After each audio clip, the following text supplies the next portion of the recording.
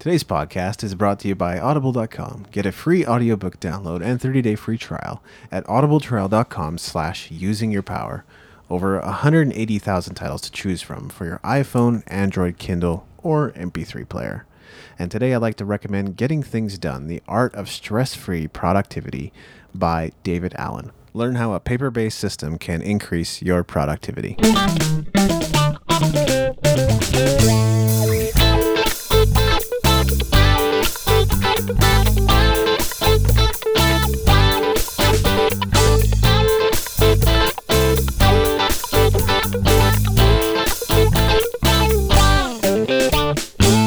Welcome to Using Your Power. My name is Maveen Kaura.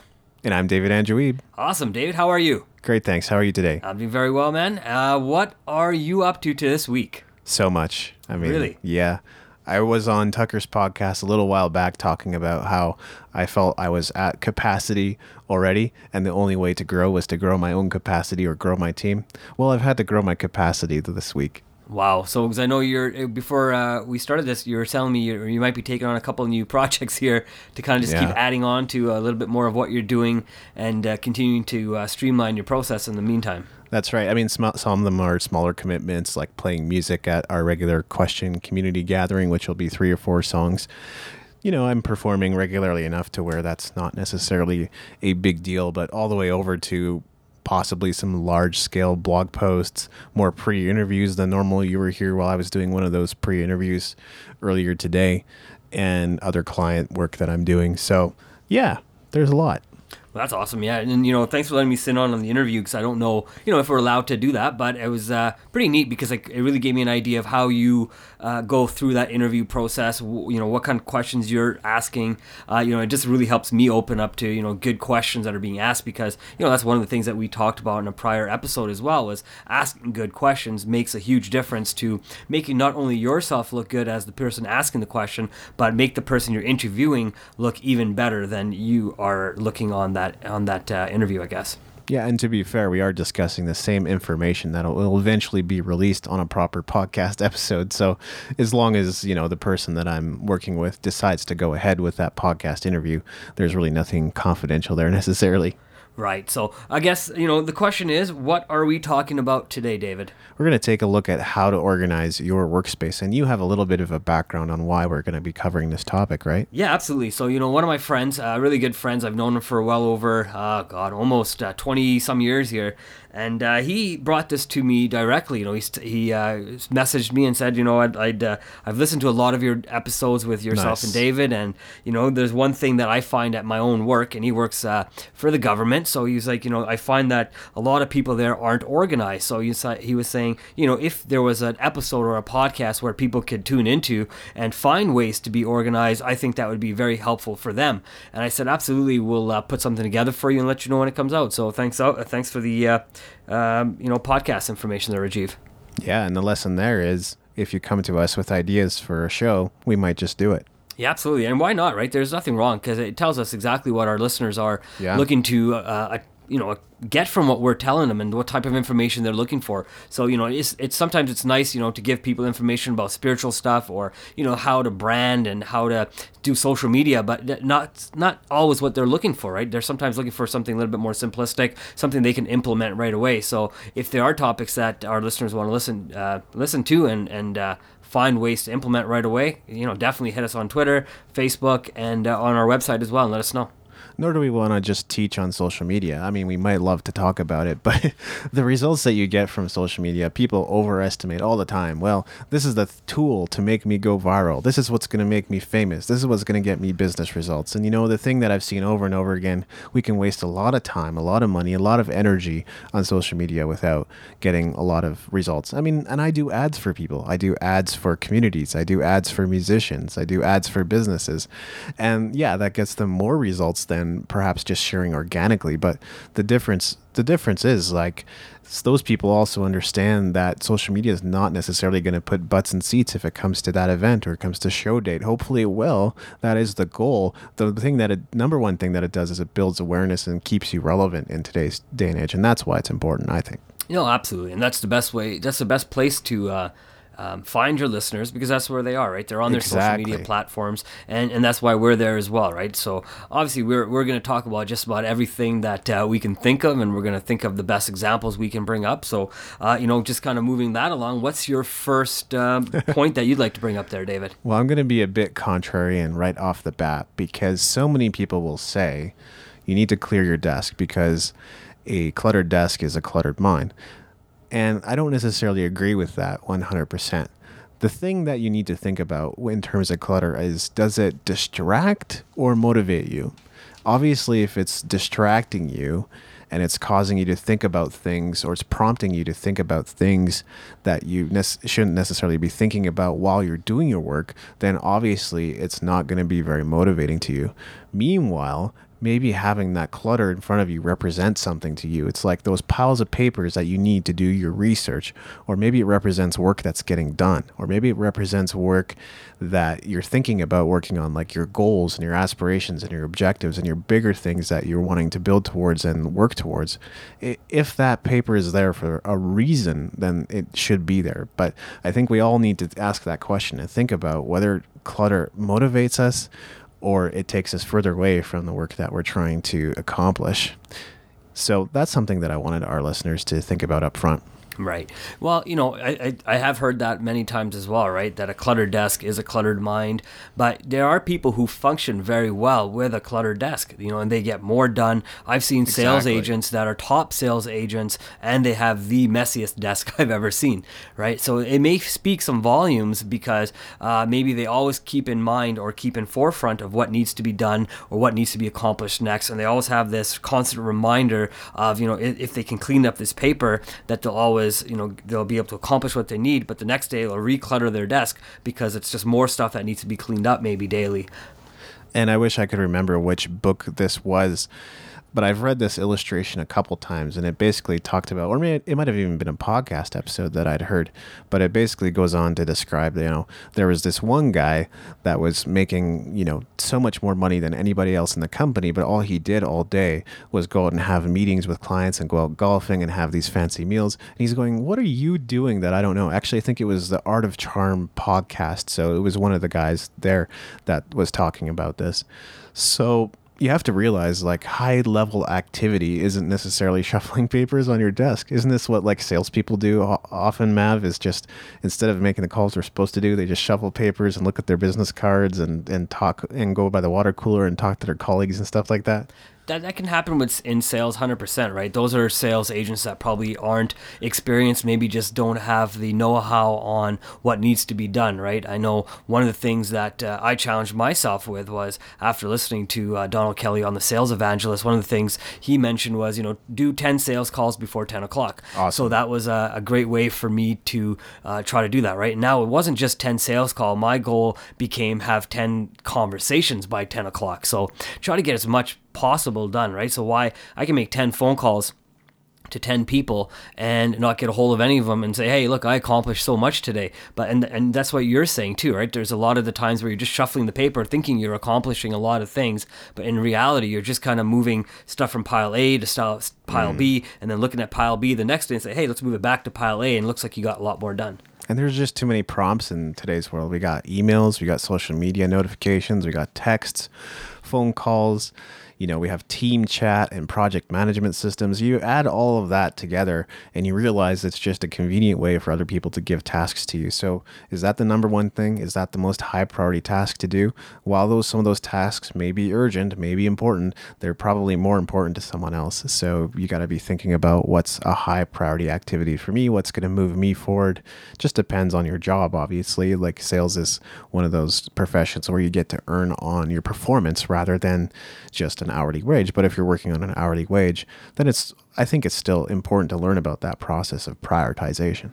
No, you're right. And that's part of it, right? So one of the things I actually questioned and asked myself was, when I was working for the insurance company, I was working at the bank and selling homes, my question to myself was, well, what do I need on my desk, right? I know everybody who's going to be asking this question of themselves is probably going to need something different, right? Because like you said, some people focus and work well in clutter while other people don't, right? Yes. I know the question that our listener here was asking was more to have people get organized. So And that's kind of the way I wanted to look at it too, right? I mean, if your clutter is your organization, then keep doing what you're doing, right? But if you find the clutter is taking you away from what you're looking to accomplish in a day, this is definitely, hopefully, one of the ways that we can do it, right? And looking at what you actually need on your desk at the moment is a great way to decide, right? I know one of the things I used to do was I would make sure my desk was clean, because I just have a clean desk policy for myself. Like to say, clear desk, clear mind, right? I really like that concept of it. So what I would do is all my work that I had to do for the day,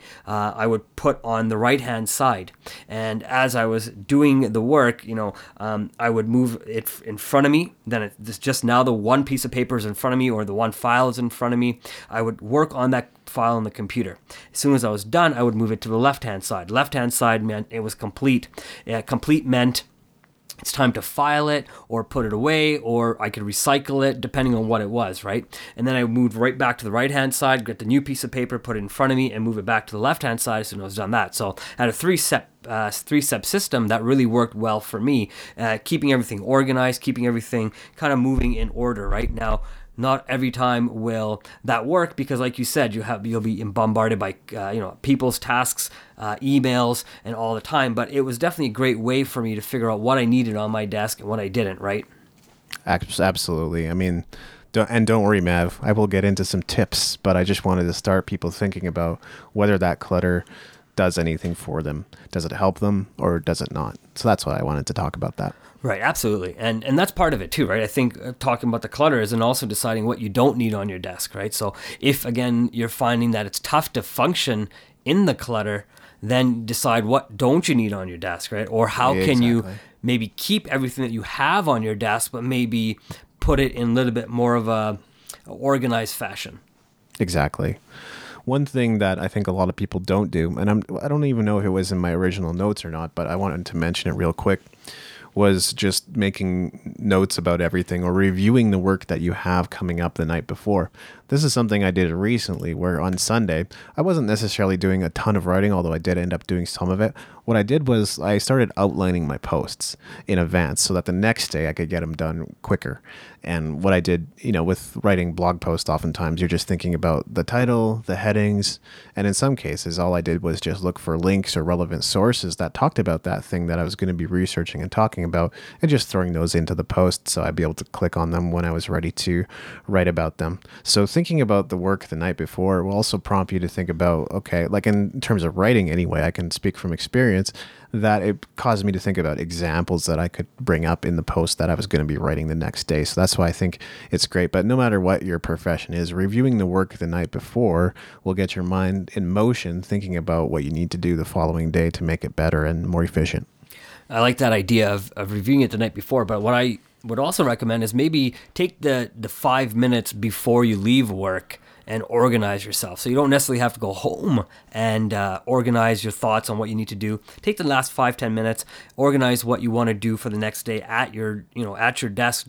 And then in the morning when you come in, now you have a list of things that that need to get done. Yeah, sure, you've had more emails come in, new things are being added on, but that's when prioritizing what is the most important will also come in place, right? So again, if you're in a work situation, absolutely that could be great. If you're in a writing situation like we do, sometimes we'll write posts as well, and it really is framing on kind of what you want that post to look like, having a system so that post maybe has something that looks the exact same every single time, so you have the right links you always need in there, has the right headers, got the right pictures, knowing where to go to get all that thing, right? So just having a system in place to understand how that works, right? So same thing if you're at work, have a system before you leave, or when you come to work, spend maybe 5 minutes or 10 minutes, get there a little early, because that's what you're supposed to do. Be there a little early, so right at 9 o'clock or 8 o'clock, whatever time you start, you can start moving right forward on what needs to get done for the day. Make those phone calls, especially if you're in sales, right? You don't want to spend the first 30 minutes or 45 minutes of your workday, especially if you're in sales,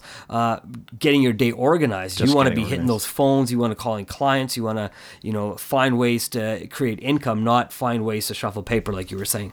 And that's actually a really great way to create some boundaries between your work life and your personal life too. So I like that, Mav. It's a great suggestion. Yeah, for sure. I think it's just little things, right? I mean, if you're able to go home, a lot of times, I think you're right. We do take our work home, especially if you're working in an office or, especially if you're working your own home business, right? It's easy to go back to your office and just start working some more, right? There's people that come home for a little bit, then they head right back to the office, especially if you're an accountant in February, March, or April. You're going to be doing a lot of time where you might be going home and head right back and working on taxes and trying to understand and, manipulate numbers for people and see if you can get the more money back or whatever.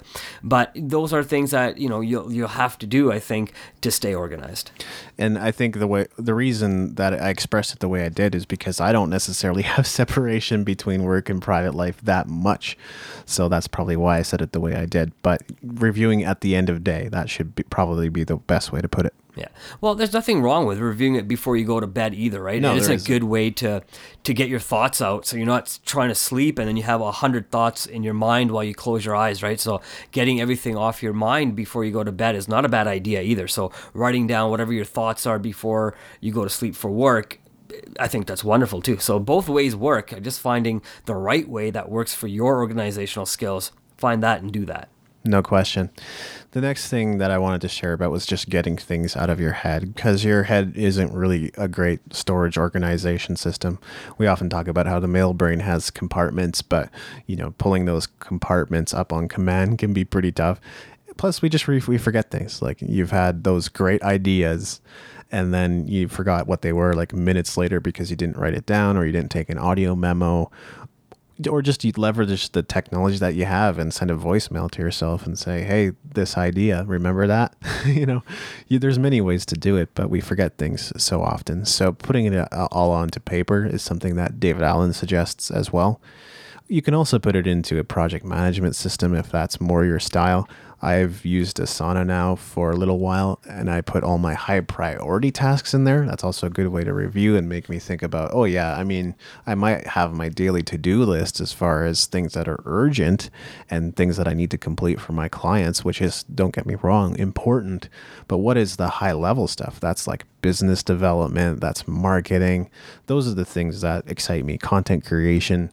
Those are the things that I really want to be doing, whether it's producing assets in the form of like music or ebooks or actual physical books or courses or things like that can be used and reused and sold over and over and over again as long as they're relevant.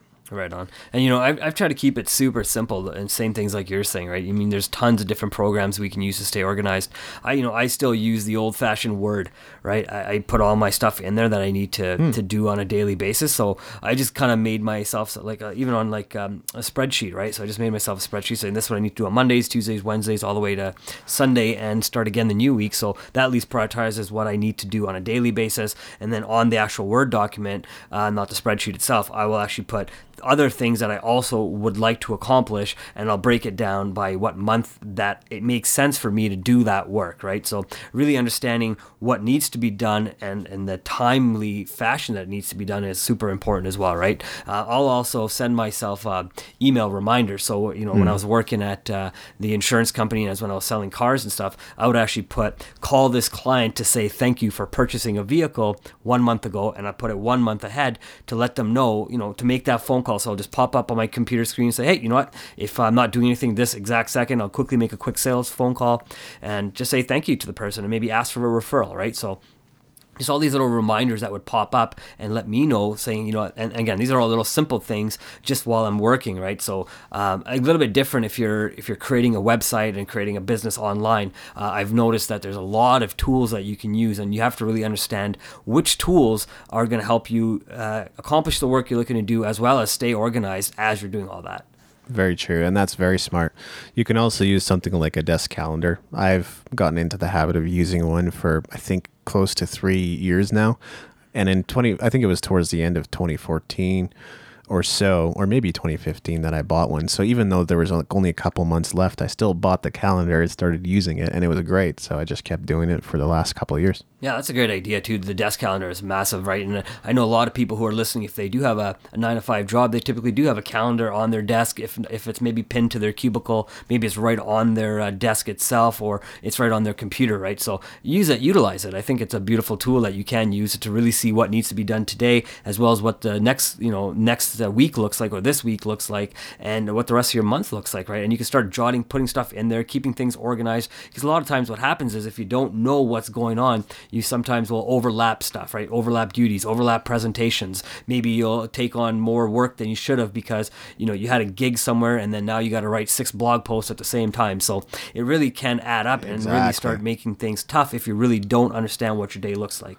Yes, that's exactly right. You want to see what's coming up on your calendar and keep a bird's eye view of it, especially when you're doing freelancing or entrepreneurial work, because you just never know all the things that you might forget about, things that are on your schedule, and you don't really want that to happen. So No, you're right. And kind of going along with that too, I find, especially if you work in an office or even if you have a home office, one of the things you can do is organize your files in a filing cabinet, right? If you work in a cubicle, most of the time there's a filing cabinet there, or you have the overhead drawers that you can put your files in, right? So you don't necessarily have to keep them in your desk. You can keep them next to you so you can always grab them when you need them, right? I know a lot of times people will say, well, I need them all the time. So no problem.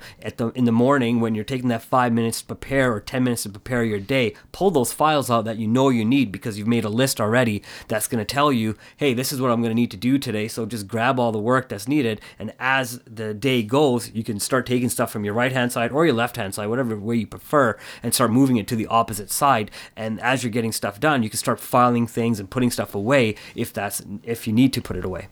Yeah, and you can also do like bulk tasking. So instead of like if you're filing things away into certain folders, you don't have to do it then and there because you might be on a roll as far as getting some things done or some accounts done or data entry or whatever it is that you're doing.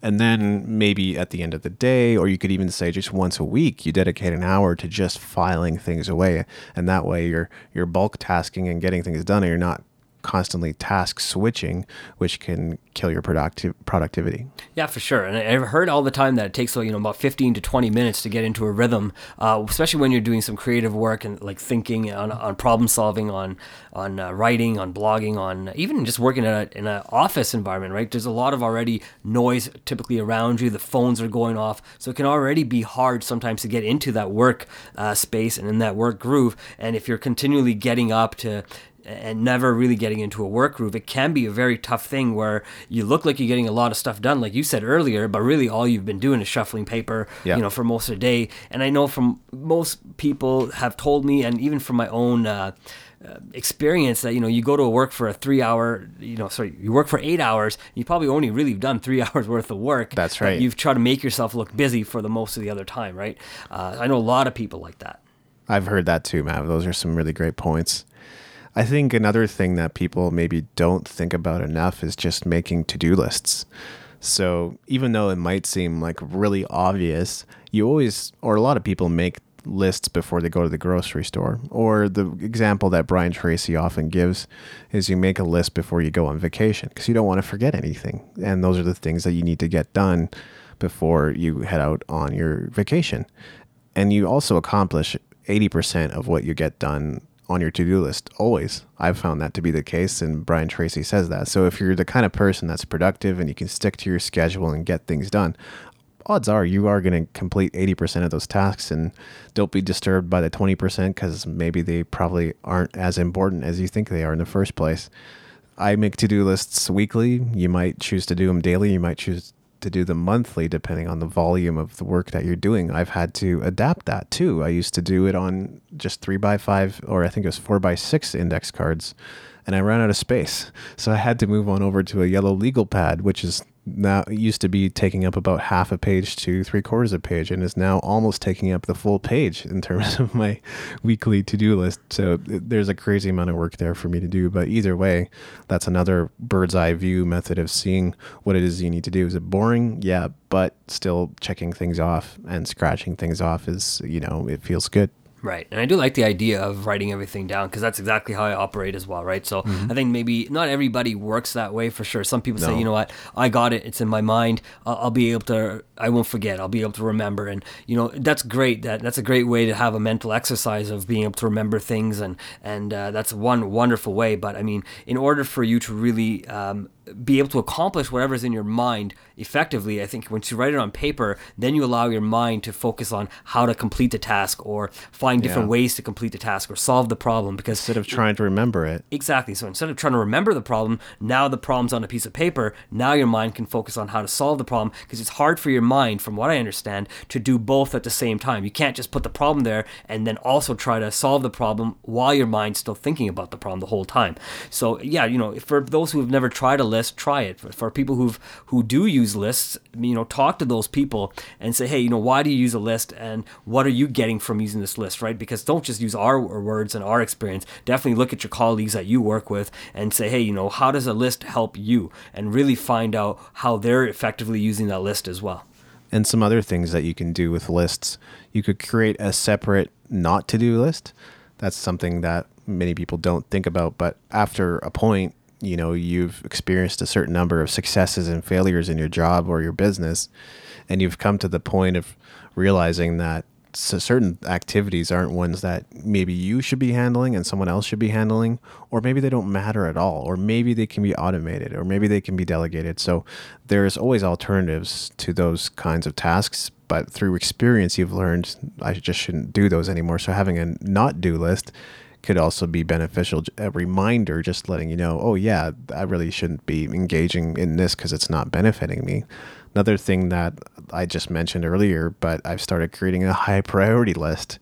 So again, thinking about business development and not just about getting stuck in the business, but working on the business in my case. And you might want to do the same, having a separate high priority list that you can review. Those tasks may not be urgent, but they are really important. Right on. And that's a wonderful way to look at it too, right? Because there's things that you should be doing. There's things that you should not be doing. And I think that's where personal development comes in place as well, right? Because it's not just always about looking at what you can accomplish at work, but you also have to look within yourself and say, what do I need to change about myself so I can be more organized? Because sometimes it's not the fact that your desk is messy. It's maybe the process you've been doing for 10 years, 20 years, and it's just become a system that you've developed, and it's not something you want to develop, but just over time, that's how it is, or you've seen somebody else that way, or maybe that's how you got trained to do it, right? So I think when you start developing the right systems and maybe reading some books on teaching you on how to be more organized, right? Typically you'll see the people who have maybe messy homes may also maybe have a messy desk as well, right? So I think it's just finding that's why I do like the idea of clearing the clutter myself, right? Because I do think there's a reflection of what's going on in your mind, your home, and your desk space. They all kind of relate. Also in your relationships too, right? So if your desk is not organized, sometimes your relationship's not organized either. So I think looking at personal development and making that a priority on one of the things on your list as well is huge. I know one of the things me and yourself, David, do is we consume a lot of podcasts. We read different blogs. We're writing quite a bit for ourselves to put out for our readers on our various websites here. We find ways to stay organized, but that's the only way we can do it, because we know with all the stuff that I'm looking at, I know you have on your paper in front of you, you have maybe about, I don't know, if I had to guess, but close to about 40 things on that list. And in order to stay organized for the week, you have to really be able to prioritize what makes sense, what needs to be done today, what needs to be done tomorrow, and what doesn't need to be done to the end of the week. Because why would you focus on end of the week stuff on Monday when you can maybe focus it towards on Thursday, depending on again how much work you may need to put into it. That's why deadlines are great. So if you don't have deadlines in your workplace, one thing that can motivate you is putting your own deadlines in place. And also just thinking about what is the consequence of not accomplishing it today. Will you be chewed out by a manager, or will it hurt your own self-esteem? And I think the latter is really bigger. Who cares about, you're still within a system and you're trying to do the best you can in your job if you care about it and you're passionate about it. But getting chewed out by a manager isn't as big of a deal as your own hurt ego. Right, absolutely. One of the things I did want to bring up here was something a little different, hopefully, on the way of thinking. I know if you're an entrepreneur, if you're a business owner, even if you're an employee, it doesn't really matter. I think you can definitely, review the workspace of the coworkers or other managers you work with, right? So, for example, if you're an entrepreneur like David and myself, and you're working from home, I can come over to David's place. I can take a look at, how does he work? I can, meet other entrepreneurs and see how they work in their workspace. If I'm at work and I'm a manager, I can see how other managers' workspace looks, how they organize it. And if I'm an employee, I can walk up to any employee's desk in the office and really take a look at who's got the best workspace based on the way I work, right? And you can easily figure that out because, typically the people who are the highest, for example, in sales, you can take, and if you want to emulate and have the highest sales yourself, look at what the people are doing that have the highest sales. How do they set up their day? How do they set up their workspace? Do they have photos on the walls of their cubicle, or do they have no photos? Like, why? Maybe find out and ask those questions. Hey, how come you don't post this? How come you don't have a calendar on your desk? Or why do you have a calendar on your desk? How do you use that calendar because it's on your desk, right? And really pick the brain of the person and find out how much time they're wasting and how much time they're actually utilizing in the day. That's something Brian Tracy talks about with the psychology of sales.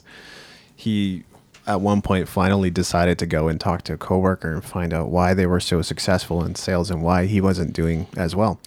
And the first thing he got asked was, show me your sales presentation. And Brian had no idea what a sales presentation was. So he said, show me yours and I'll show you mine.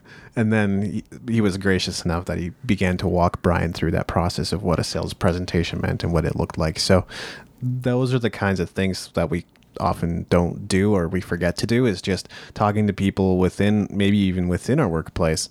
Like, so often you could, if you care about religion and spirituality, you could invite your pastor out to your home and have dinner with them, or invite them out to coffee and talk to them. You can do that with anybody. Somebody who's great at investing. Would you like to learn more about investing? Why not take them out to lunch?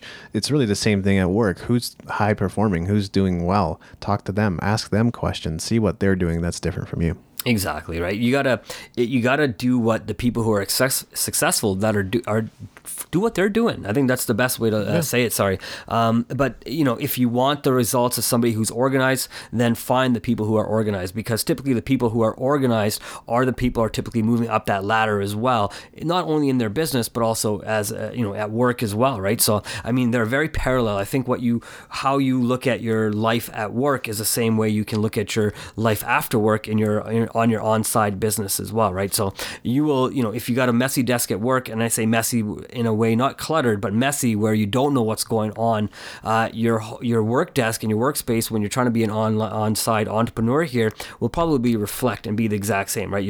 It'll take you longer, which is not what you want, because it'll cost you more money. You don't want that either, and it'll cost you more time. And who wants to spend time and more money trying to accomplish what they could accomplish in a lot less time?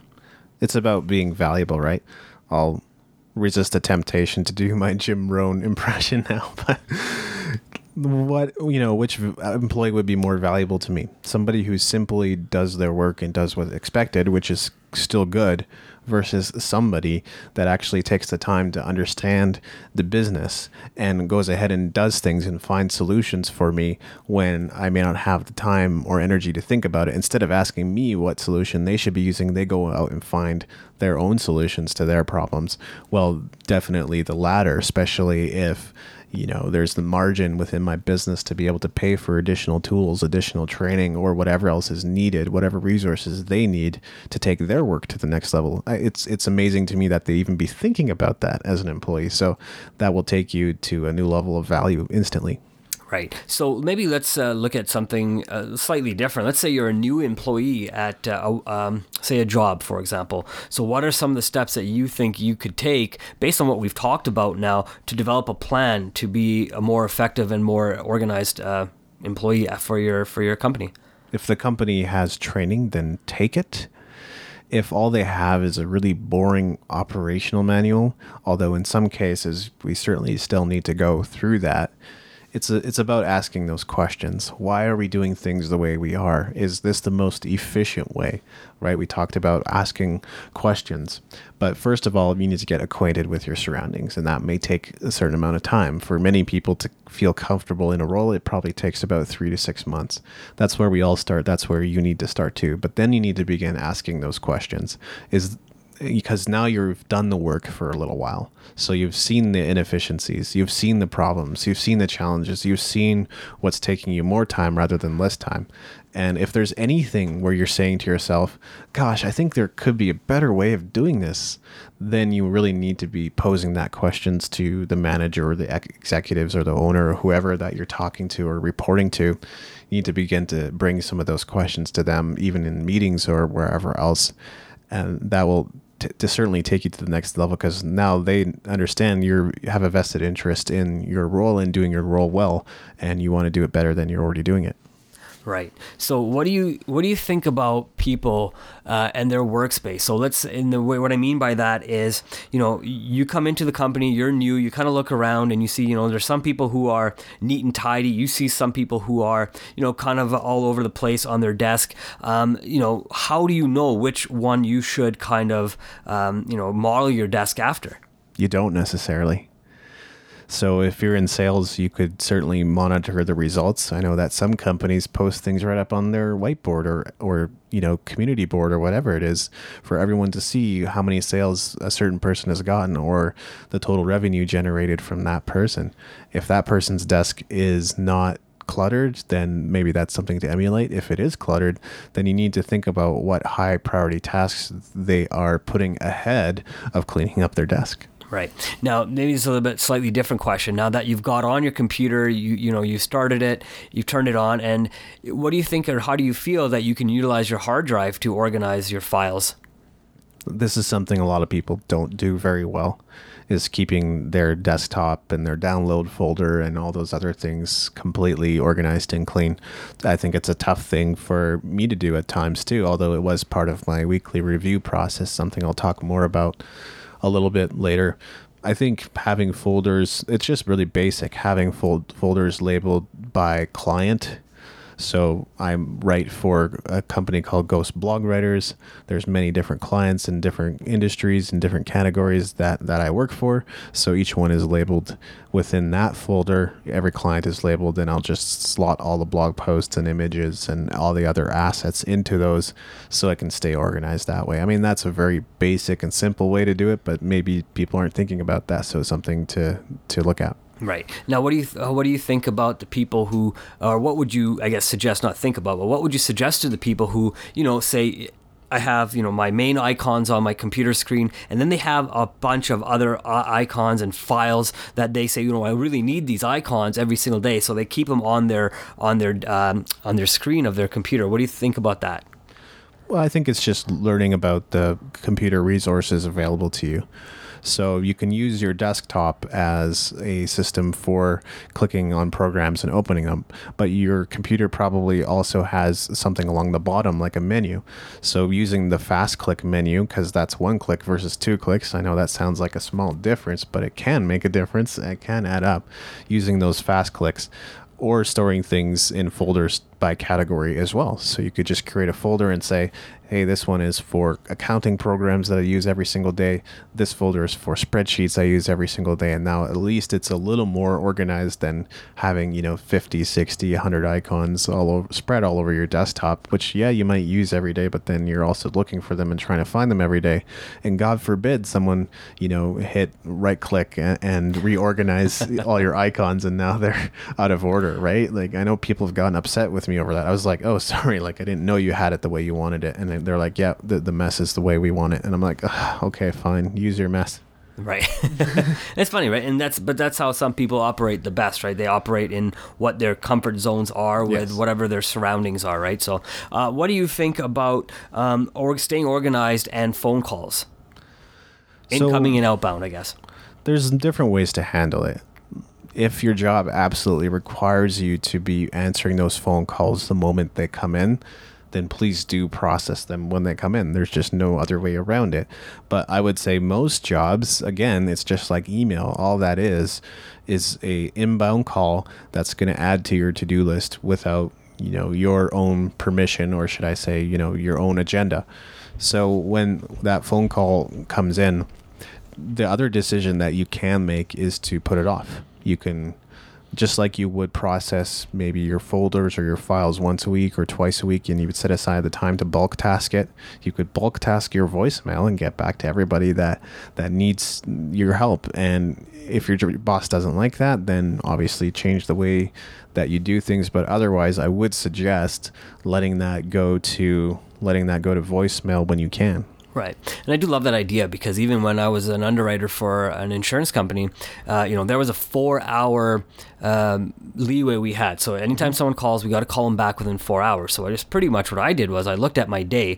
I said, well, I start at 9 and I'm done at 5. So what's 4 hours? So from 9 o'clock is to 1 o'clock. So I can answer any calls between 9 and 1.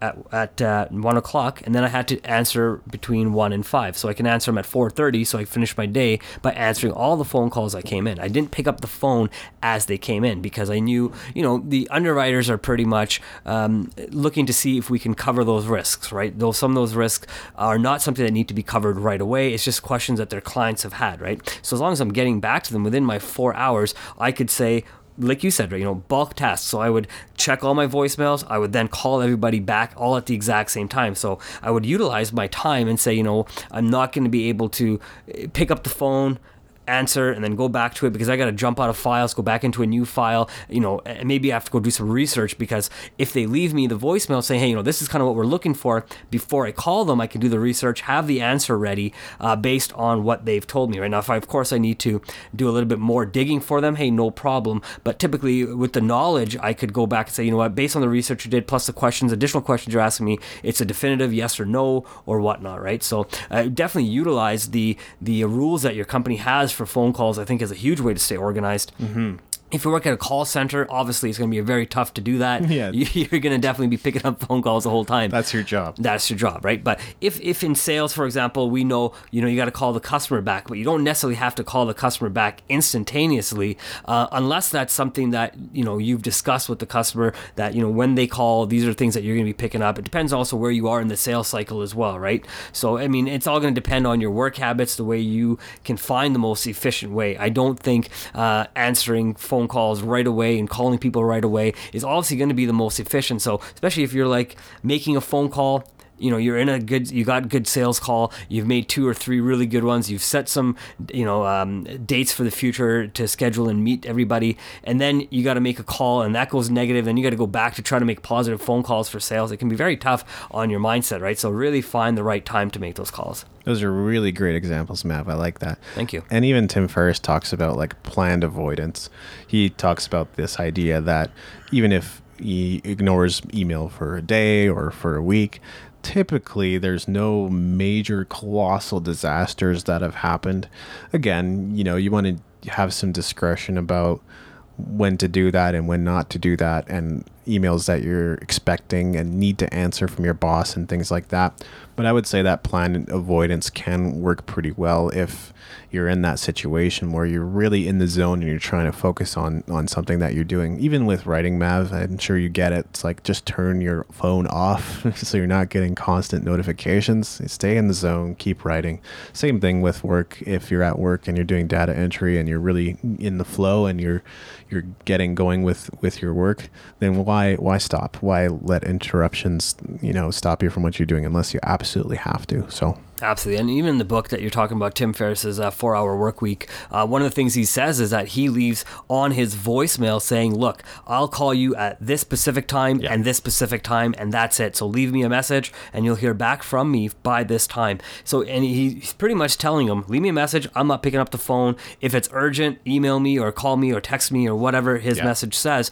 So the people, will do that. So they'll review their message, say, well, is this really urgent? Sure it is. Okay, let me call them. If it's not urgent, they say, you know what, I could leave him a message or I'll send him an email. He'll get to it in a couple days as he promised. So, you know, it really depends. And you have to develop the system that you want. And then you really have to teach it to people to use the system you want, right? So he had to teach people, hey, 12:30 is the only time I'm going to call you back. So leave me a message. And that's what he was doing. He was teaching them, I'm not going to call you before that. If he broke his system and called somebody at 10 o'clock, it had to be for something that was probably super relevant, super set time sensitive. Other than that, he probably wouldn't break his own system. That's right, and that's a really good way to put some additional checks and balances in place to make sure people know what your rules are and what to expect from you.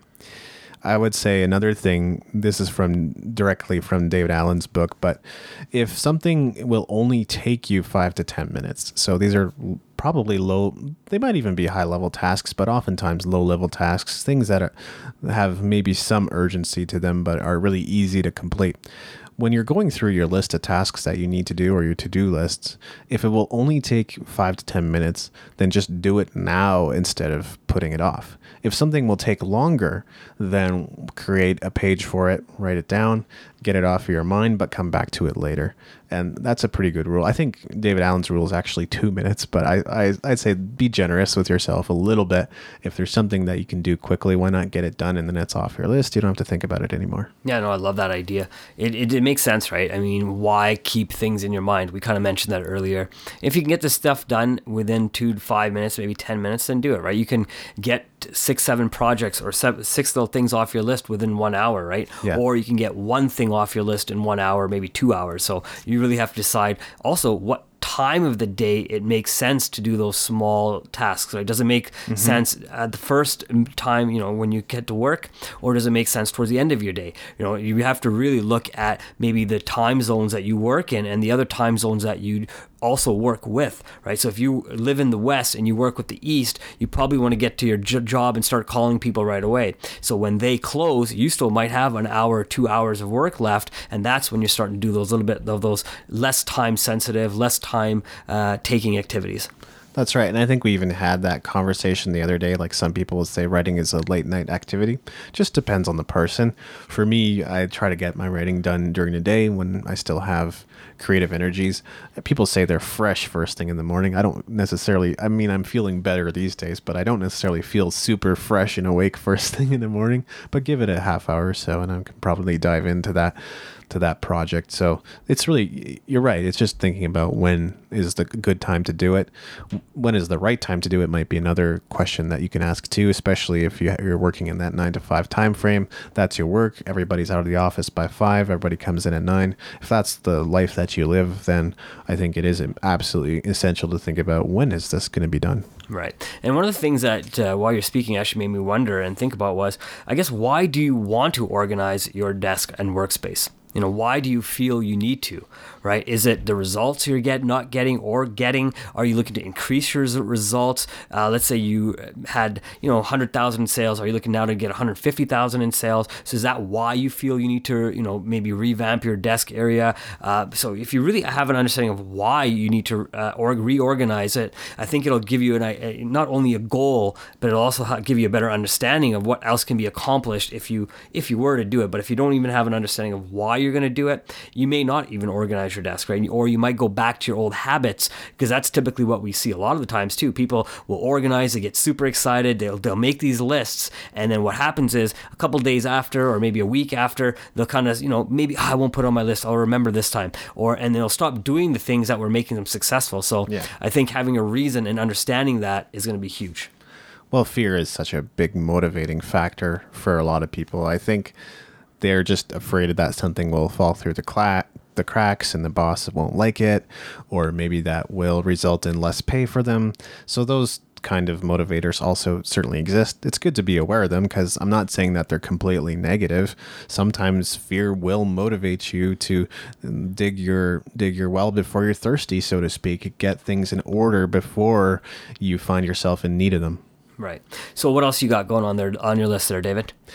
I wanted to talk about creating a weekly review process for yourself. I used to have one that I used.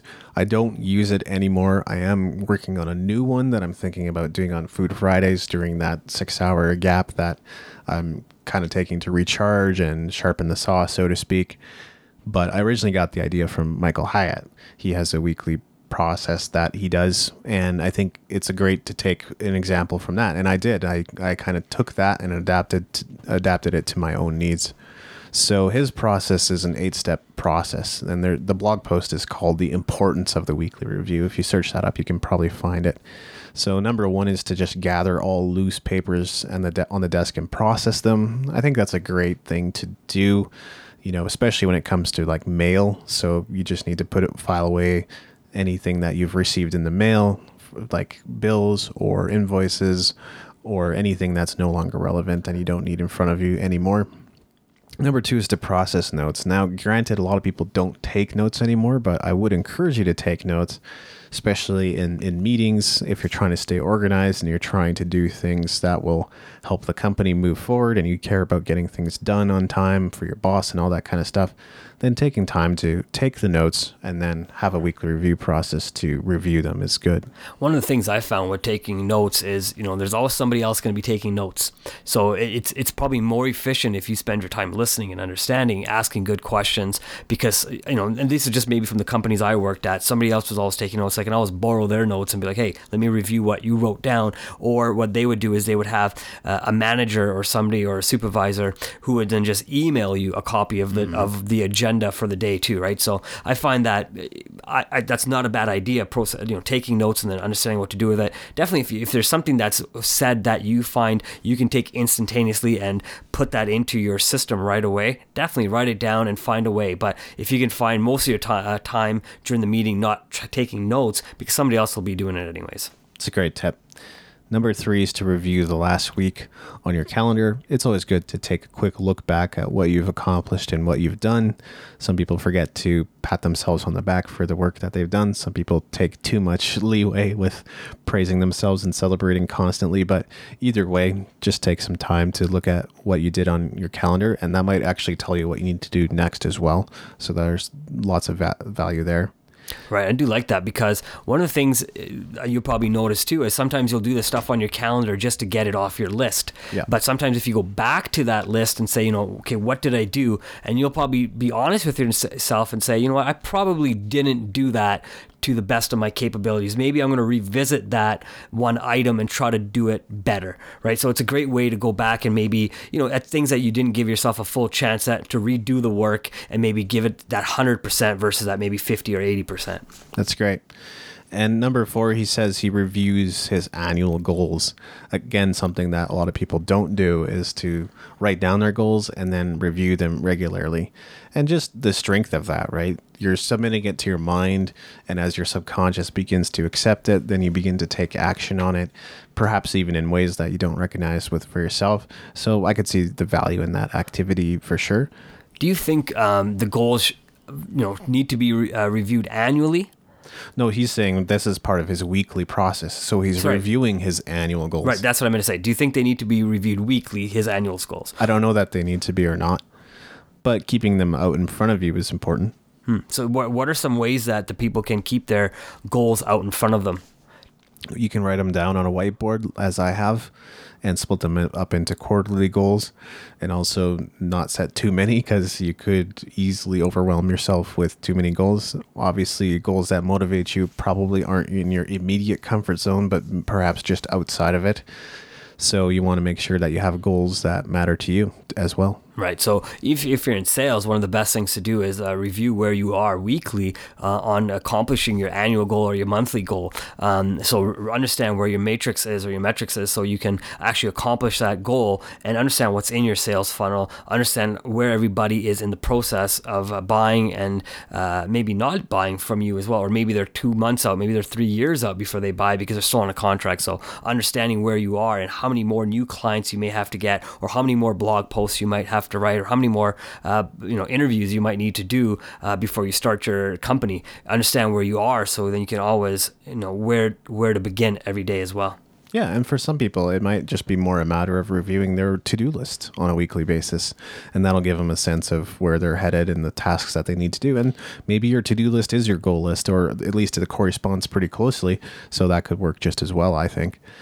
Number 5 in the process is review the next week on the calendar. So you need to look at what's coming up, make sure you're aware of everything that you have to do, whether it's personal appointments or business appointments. Just having them all in there, you'll know exactly what you need to do when the time comes up. Right. And just prioritize what needs to be done first and what can wait, right? Because a lot of times the things that you're also doing to be organized and stay organized in your calendar are things that might be delegatable to other people, right? So you might be able to give that to somebody else and say, hey, man, can you take care of this for me while I'm going to go work on this stuff, and then collaborate with people and to get the work done, not just you doing all the work 100% of the time. Mm-hmm. So maybe something to think about. Number 6 is to review your project lists. This could be the same as your to-do list potentially, so it could easily go into the same category.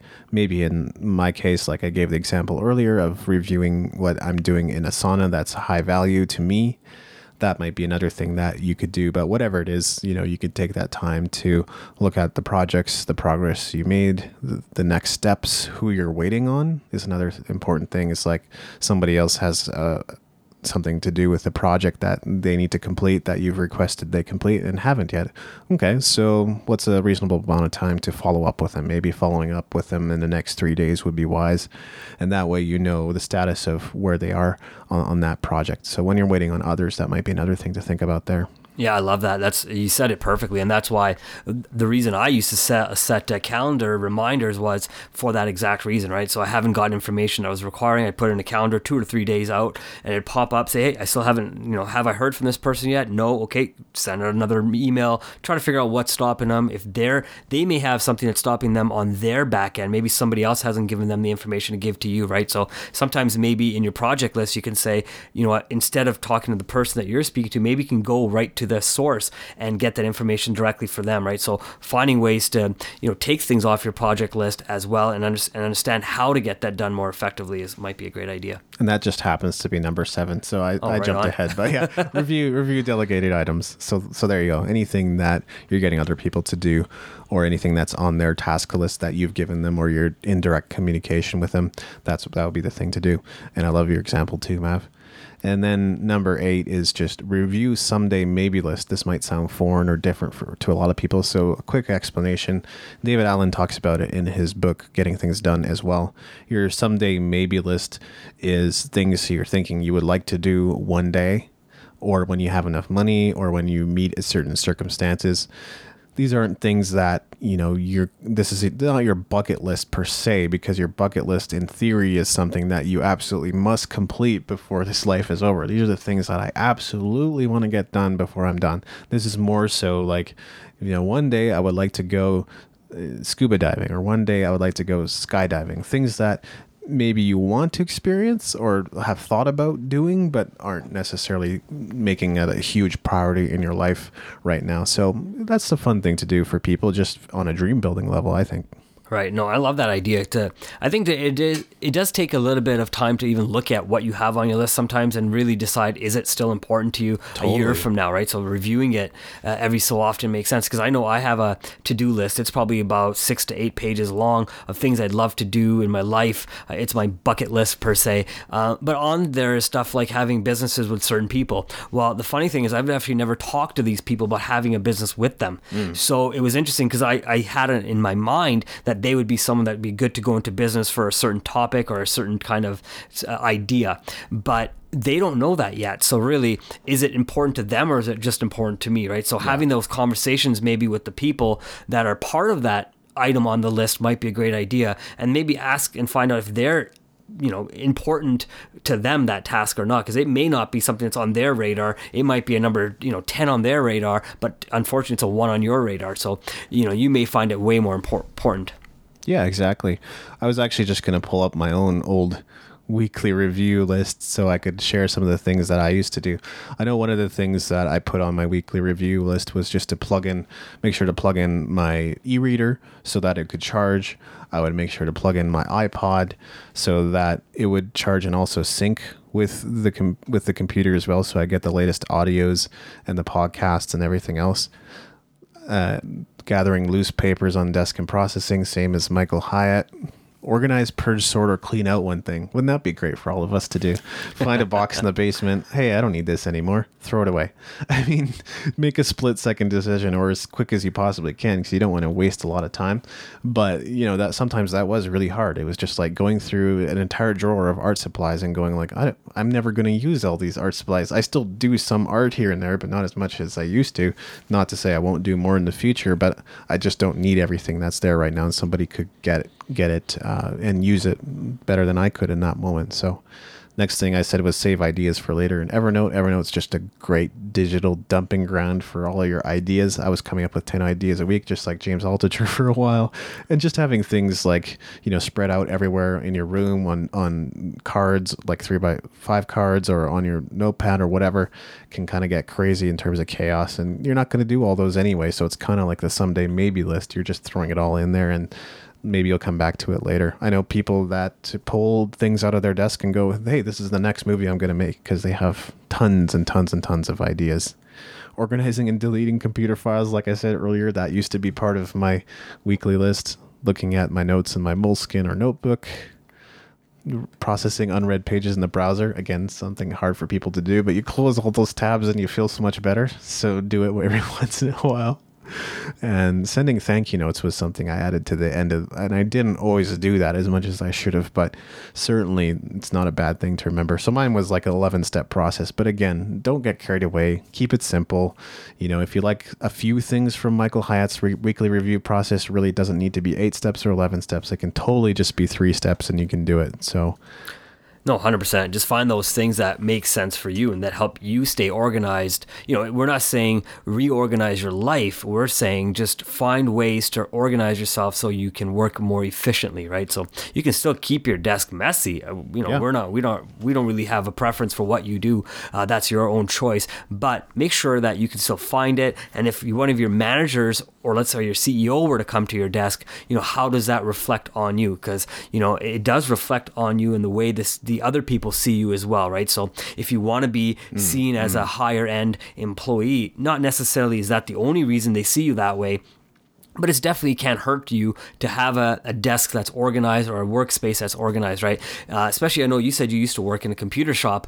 You look at something like that, you really need to keep that warehouse organized and things in certain places, right? They couldn't just throw stuff all over the place and be like, yeah, I thought we saw it over there in the right-hand corner, but then somebody moved it to the left. No, it's got its own spot. It's going to stay there. Anytime somebody needed it, they take it from the back, put it on the shelf in the front, right? So then people can purchase it.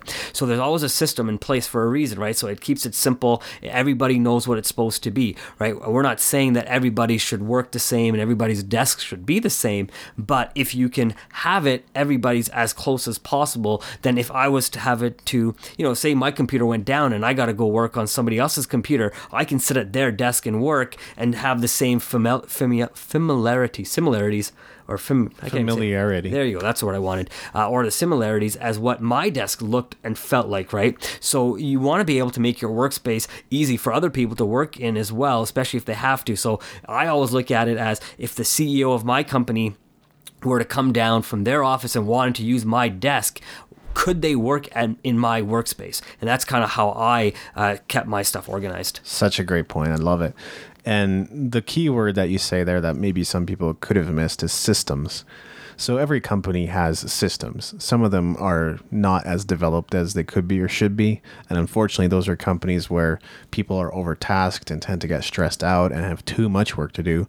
Or it's so disorganized that nobody knows what anybody's doing and everybody's running around like chickens with their heads cut off. So in a good organization, you will find systems. Now, the thing that a manager or executive person would find impressive is if you have personal systems for how you handle your work.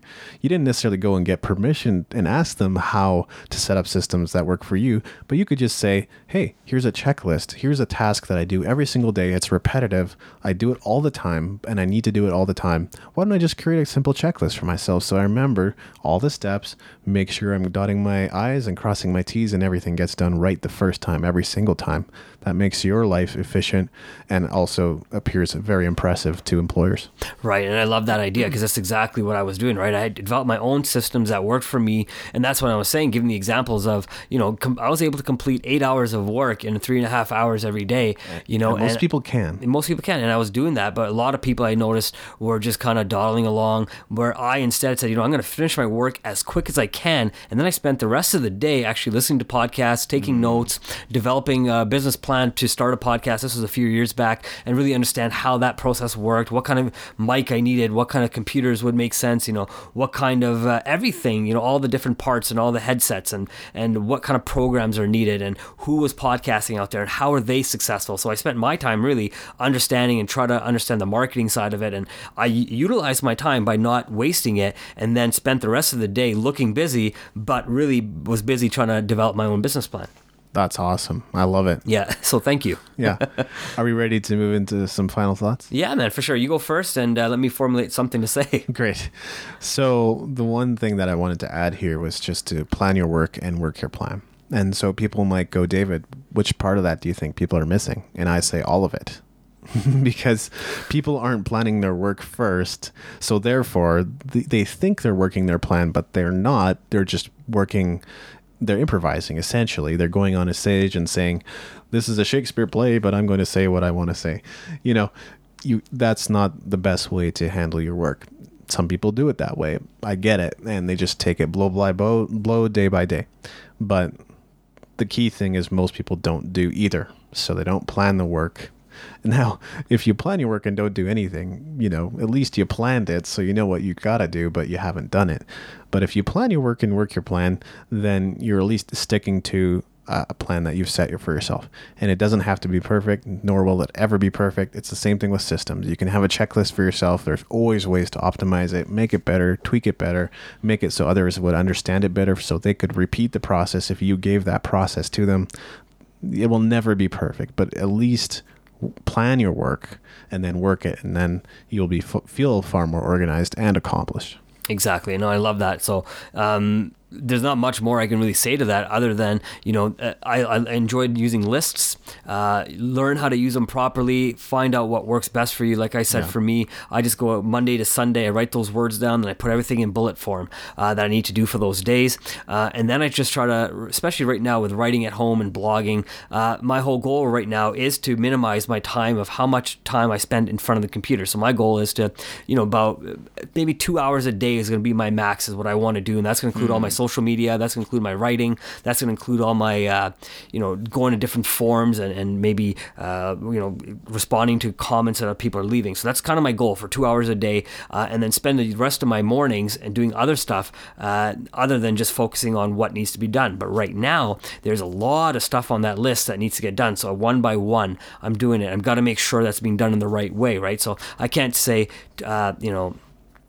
change this before I change that, because I have to first ensure that the metrics on and what I've put in place right now makes sense. It's working. If it's not working, I got to figure out why it's not working, but it takes time to find those things out, right? So if you're gonna change anything in your system to be organized, give it time to see if it actually makes sense for you. Does it fit into the way you work? And then continue doing it. If it doesn't, find another way that can maybe work. Maybe just tweak it a little bit. Maybe have somebody keep you organized, help you stay organized, right? So just find those ways that work for you, implement them, and you'll probably see that your sales are going up, your productivity at work is going up, and you're probably going to be a lot happier with a more cleaner space and a more cleaner headspace as well. You would make a great case study for the music entrepreneur there, Math. Even though you're not a music entrepreneur, I have a product called 60-Minute Online Marketing Checklist for musicians.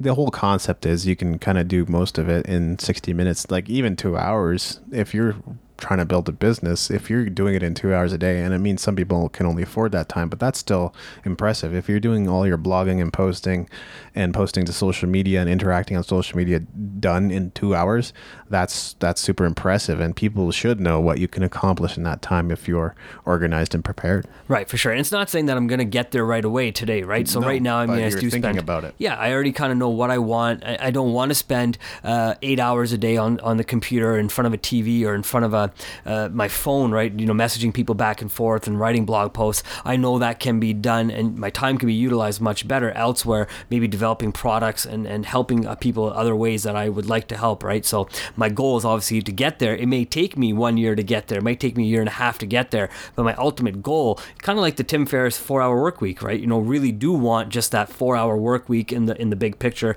if it's possible. But I know that it's going to take the right processes, the right systems, put them in place, be organized as possible. And that's the only way I know I will be able to get to where I want, because the less organized I am, the more chaos it'll create. That's right. I mean, because you could have the goal of scheduling posts for the next 3 months, but you may not necessarily get there. You might come close to your goal in, say, 2 months instead of 3 months, but that's still at least planning your work and working your plan. So exactly right. And if there's 1 week I get sick, right? But at least I have done enough, and I have enough maybe stuff in the back where I can take a day off or 2 days off. That's the whole idea, right? Even when you're on vacation, you want to be able to have things posting on your website and whatnot. So and new blogs and new podcasts coming out. So and maybe new products coming out, right? You don't want to always be continually sitting at your workspace doing it. You want to maybe be able to go on vacation, sit at the beach, maybe spend an hour there, and then hit the beach again, right? I know that's something me and yourself have talked about, is we'll go do that, do a couple podcasts, and then hit the day and go see what else whatever country we're visiting has to offer. Yeah. So, we don't want to sit in front of a computer for 8 hours trying to figure out how to be organized and find the best ways to continually do stuff. The idea is to have the right process in place, tweak that process, absolutely, because new tools keep coming out, new ways of doing something, new programs, new apps. There's always new information that you can always apply to yourself, but 90% of the information, if not at least 80% of the information, is going to stay true all the time. Exactly. Yeah, don't get distracted by stuff that doesn't really matter. Killer. All right. Well, this has been Using Your Power. Thanks so much for listening. We want you to interact with us. So come comment on our blog at usingyourpower.com if you like, in the show notes. You can also use the handy messenger tool, Facebook Messenger tool, to contact us directly. We know so many more people are using messenger apps out there. You can also comment on our YouTube videos, which is a place where you can listen to our podcasts as well. And you can also check out our free audio program, 10 Simple Ways to Unleash Your Personal Power. You got it right this time. Nice. Awesome, bud. I figured I got it this time. All right. Well, thanks so much for listening. We hope to talk to you soon. Absolutely. Have yourself a wonderful day.